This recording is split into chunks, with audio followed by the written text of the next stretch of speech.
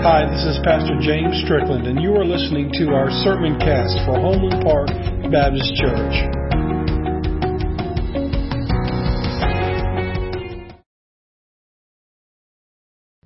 We continue in our series on Revelation.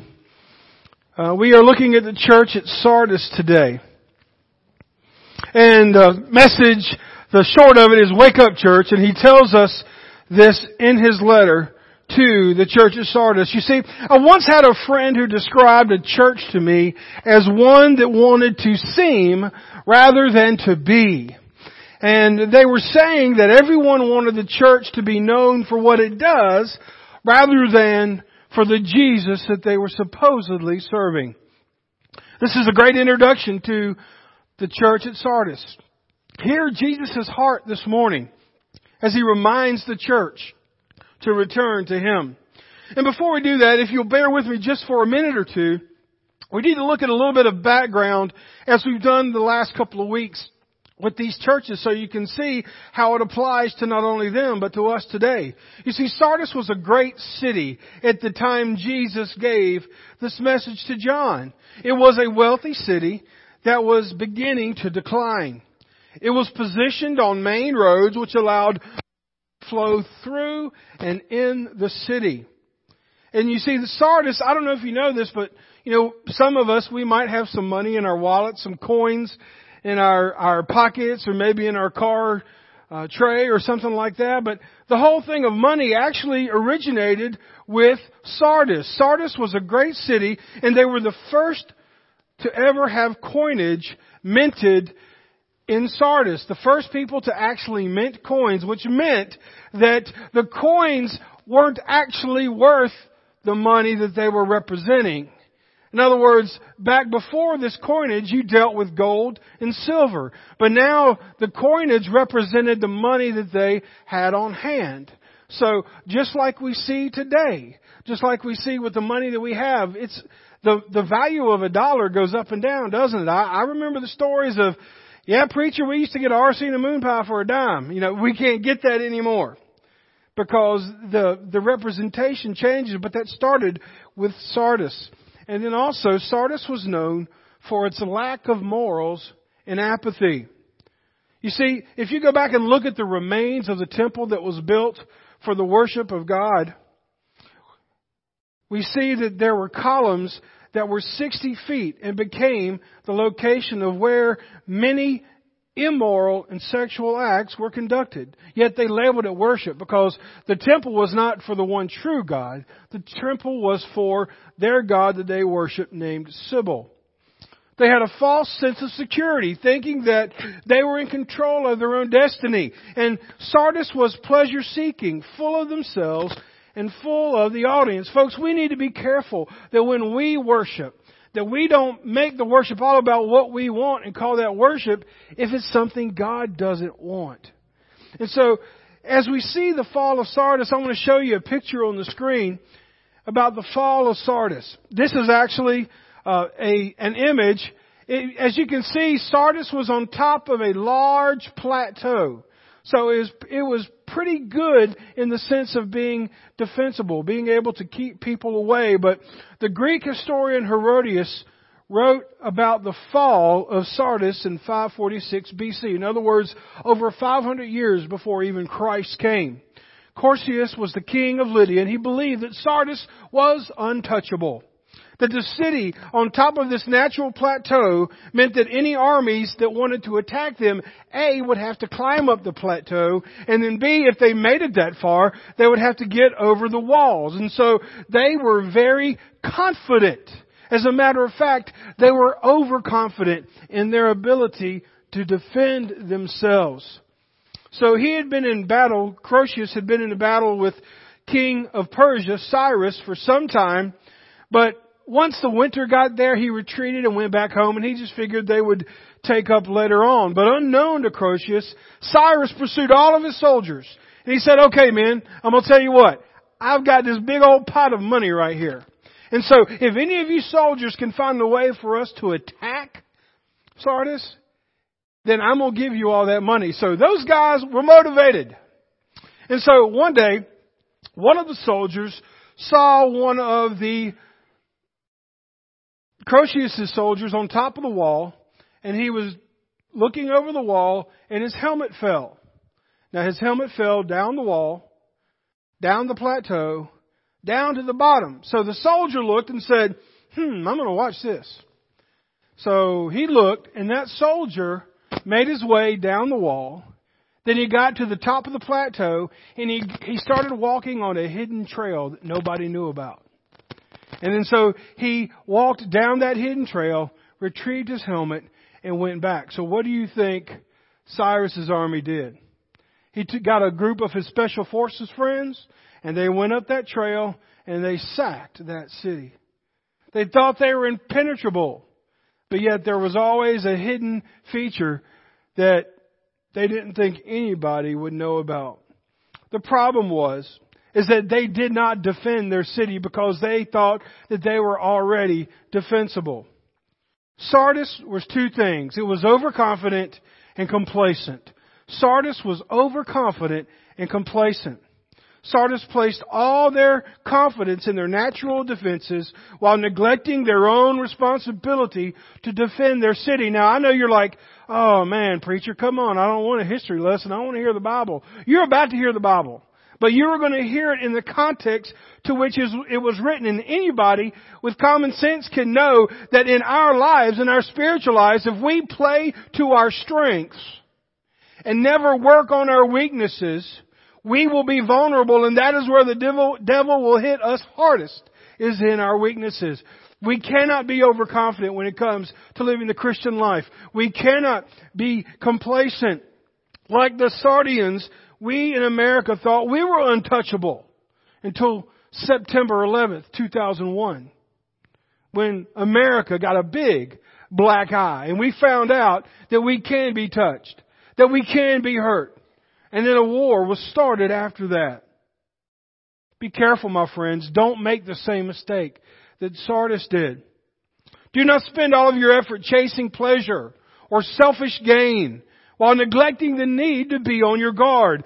1 Peter 5:8 tells us, it says that stay alert, watch out for your great enemy, the devil. He prowls around like a roaring lion, looking for someone to devour. You may not feel like it, but you've got a cute family, you've got cute friends, you've got a cute pew, you've got a cute preacher, amen. Alright, you got all of these great things. I was joking about that last one.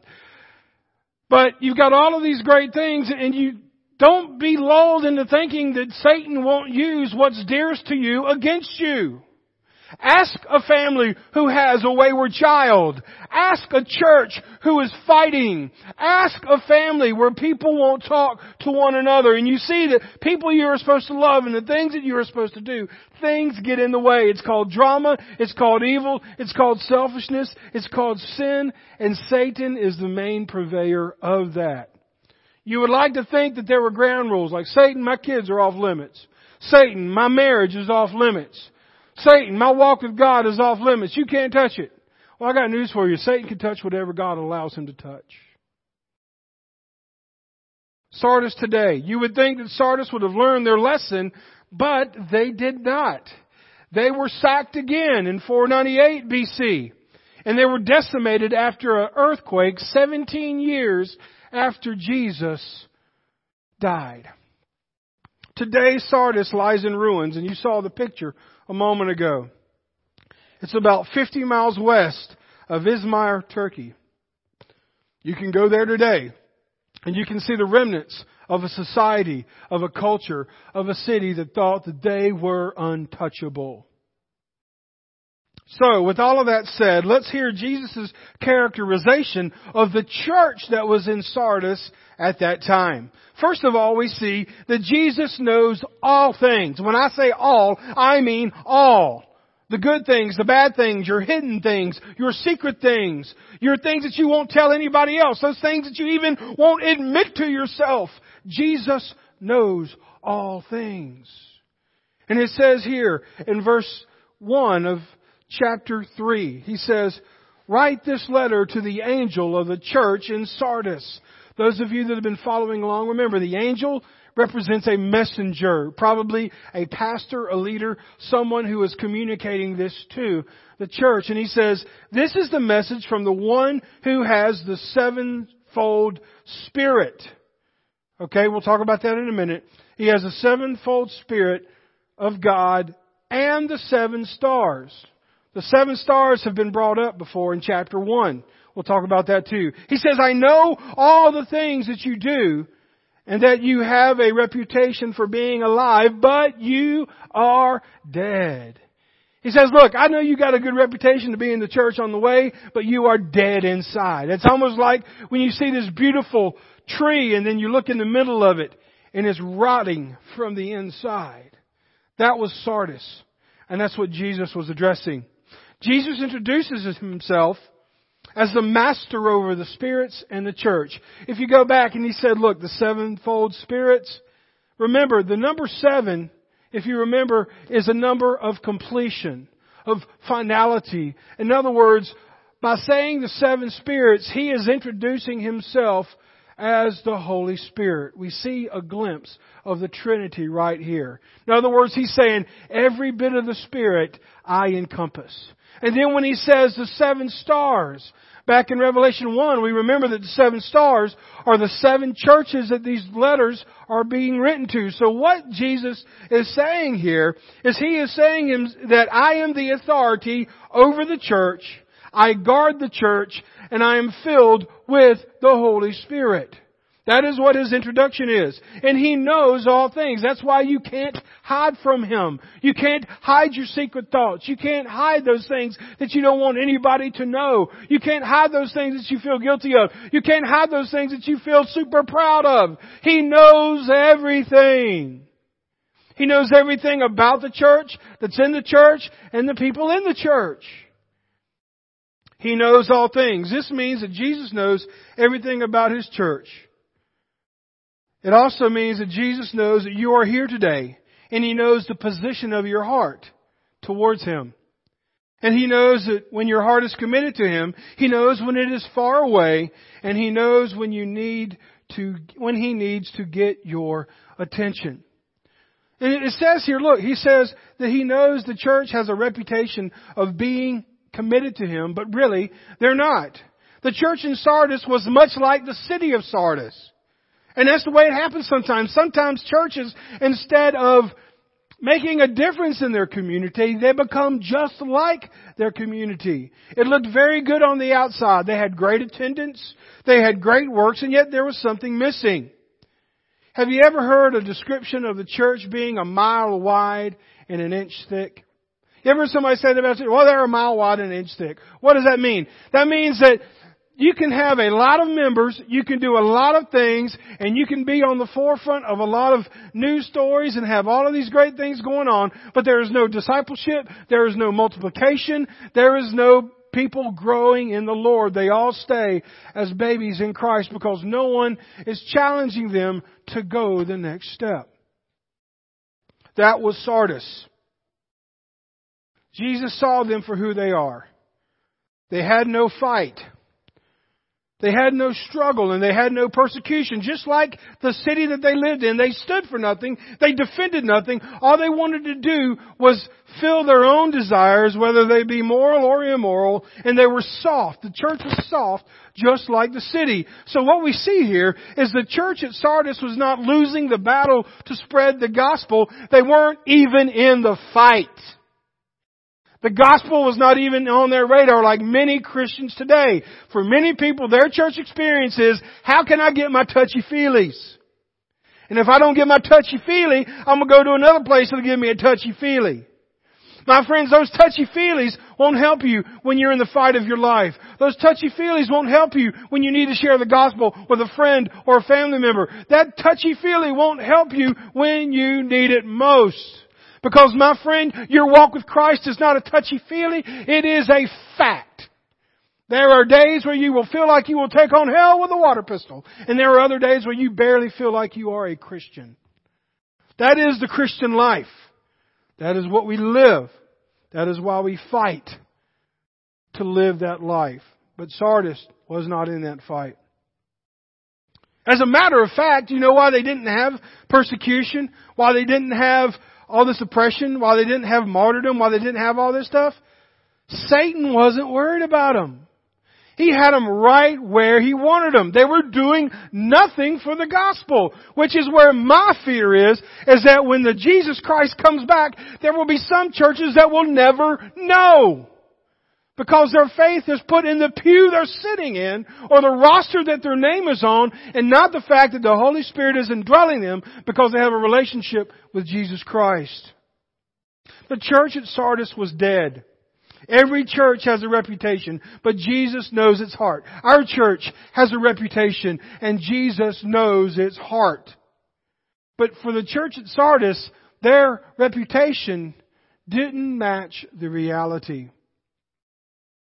A great reputation is no indication of true spiritual character.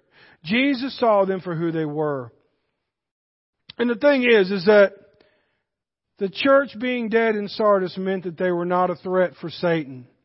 With Sardis being classified as a dead church, everyone simply attended church and lived like they wanted to live outside of the church. This is hauntingly familiar to the church today. My friend, if you live like hell during the week, one day a week in church ain't going to help. It doesn't matter how good you act on Sunday morning. It doesn't matter how hard you pray, how loud you sing, and how much money you give.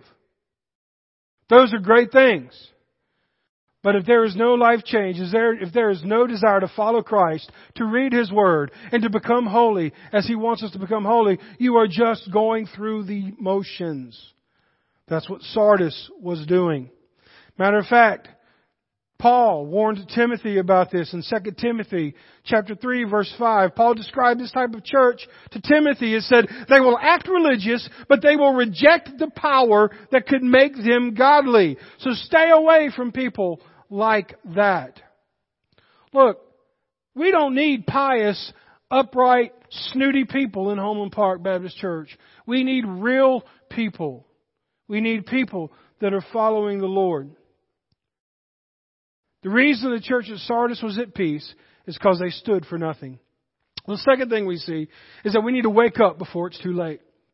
It says in verses 2 and 3, wake up, strengthen what little remains. For even when what is left is almost dead. I find that your actions do not meet the requirements of God. Go back to what you heard and believed at first. Hold to it firmly.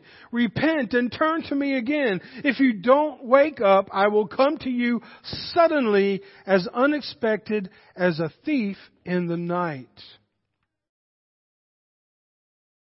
I remember, wasn't too long ago, we'd heard about some storms that were going to come through Anderson. And I remember us going to bed, and I remember, kapow, about 2 or 3 in the morning. And all of a sudden I realized, the storm's here. So I started getting my stuff ready. Maybe we'll get a call. Maybe we'll go out and help somebody out. But it was unexpected. It woke me up from my sleep. And my friend, one day, kapow, Jesus Christ is going to be back. And we will have to live with whatever decisions that we made. So wake up and be alert and strengthen what you have left. You see, Jesus is close to writing the church at Sardis off. He's close to just saying, look, okay, I'm done with you. But He loves them enough to give them a chance. Every one of us has the same opportunity. When Jesus puts His spiritual mirror in front of our face, He gives us the chance to strengthen what we have. Look, you may not be where you want to be, but you can use what you've got, dedicate it to God, and watch Him multiply. It's not up to your ability. It's up to His ability to help you grow. Folks, there is always hope in Jesus Christ. And the spiritual slate of a church is represented by the environment they were sent to change. Folks, we don't need to look like Homeland Park to minister in Homeland Park. We need to represent Homeland Park. We need to have people from the community in our church, but they don't need to behave the same way. We need to live the difference. We need to show love. We need to share the gospel, and we need to continue to be a light in this dark place. Because that's what draws people here, is the light. the light of Jesus Christ. And he says here, get back to the Word of God. Jesus is telling the church, when he says return to what you have heard and believed at first, he's saying get back in my Word. Again, we see the answer to wandering away from Jesus. Wandering away from your faith and feeling far away from God is a need for repentance. If you have ever felt like God is far away, He has not moved. You have moved. Sin has got into your life, and you need to repent and confess of those things and turn and go in the other direction, because there will be a day of reckoning.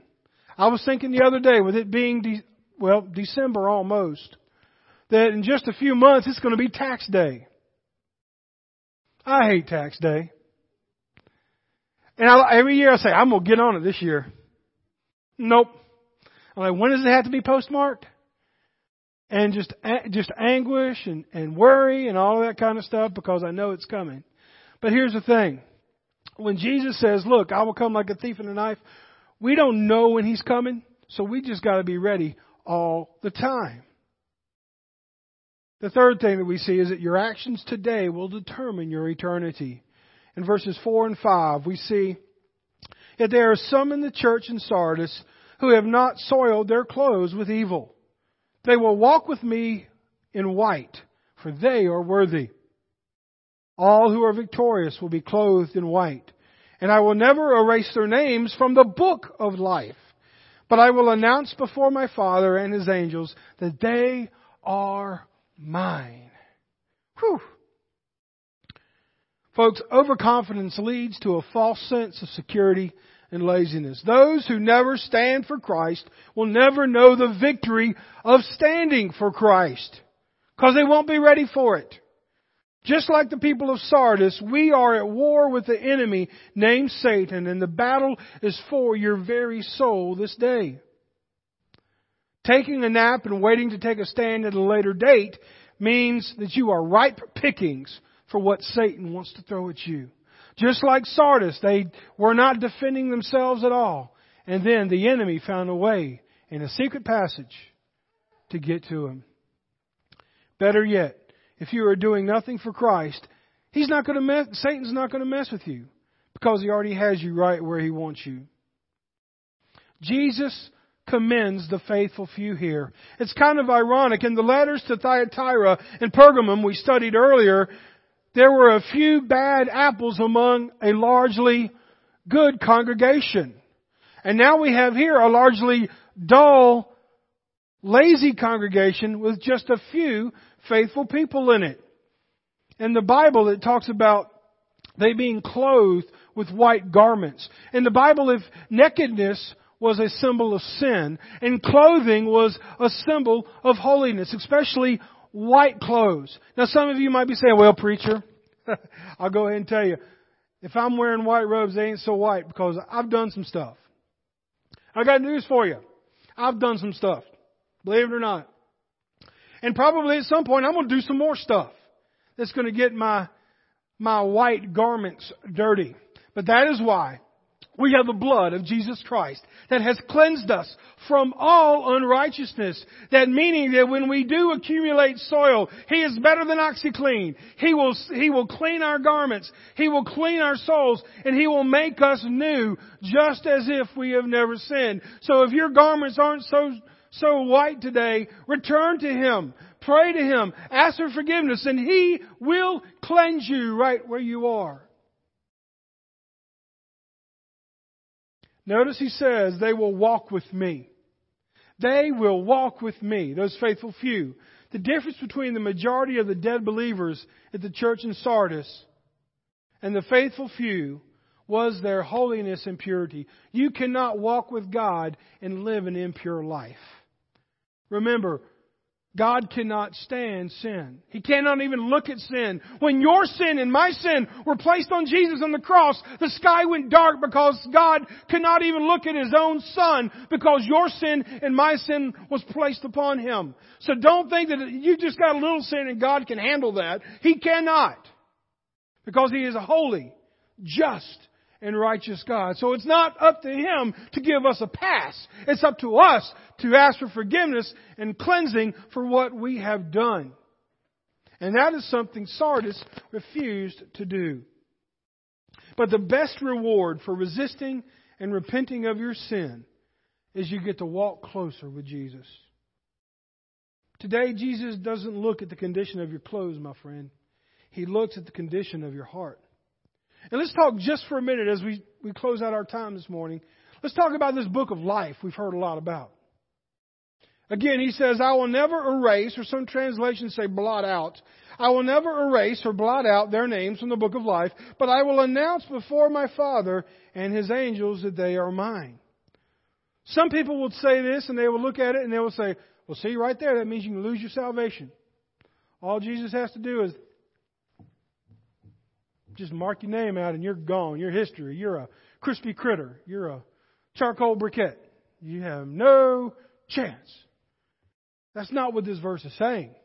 What this verse is saying, look, for those faithful few that walk the narrow road, your name will not be blotted out. Your name will not be erased. And that term, blotted out or erasing from the book, is actually, in the ancient world, the only way to get blotted out of the city register, which they also called the book of life.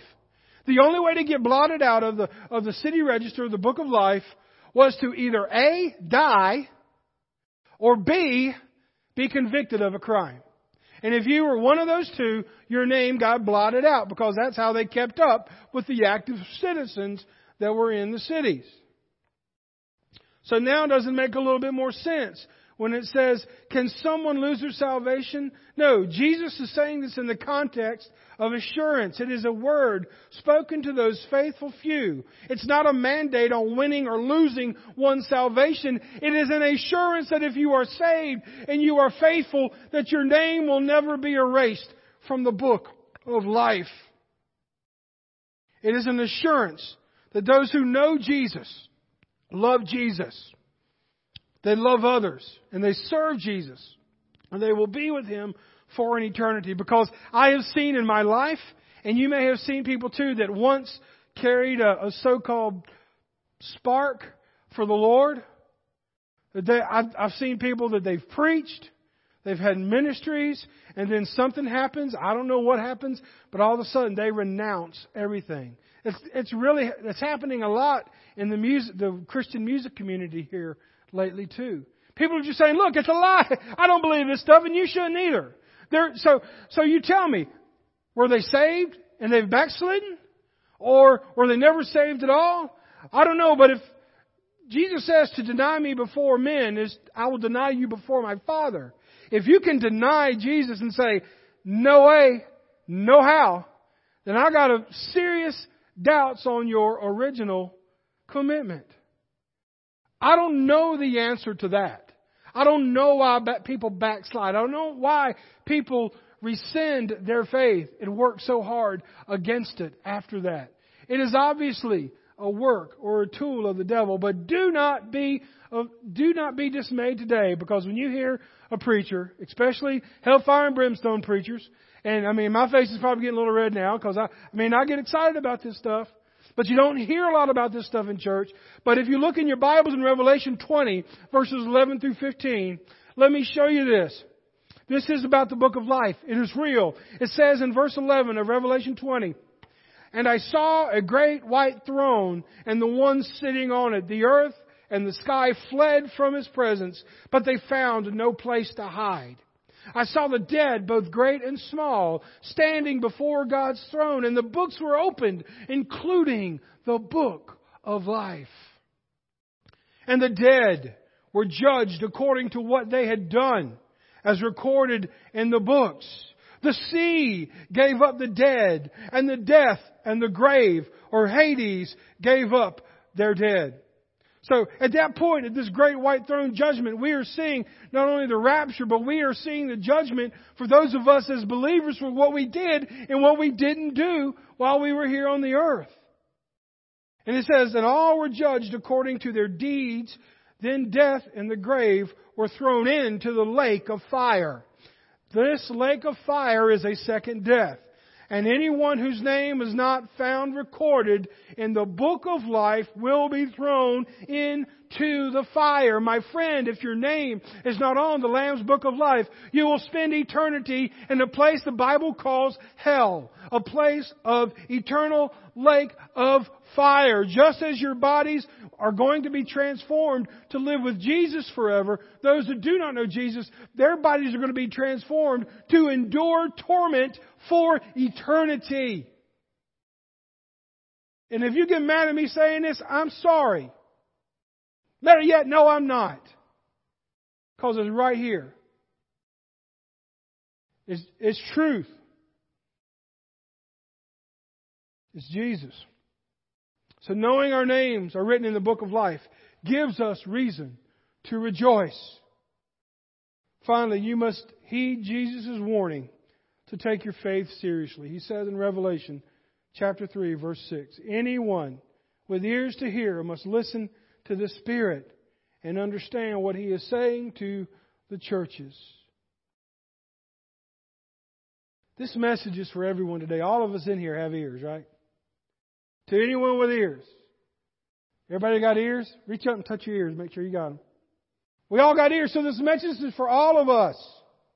It's for you and I. You can know that your name is in the book of life and that your assurance of eternity is secure. Do not take your faith for granted today, but become spiritually soft like those at Sardis did. It's time to wake up, church. It's time to wake up as a church. It's time to wake up as leadership. It's time to wake up as an individual. Do not bank your eternity on a dead faith, but repent and return to Him today and get in His Word and get on your knees and pray.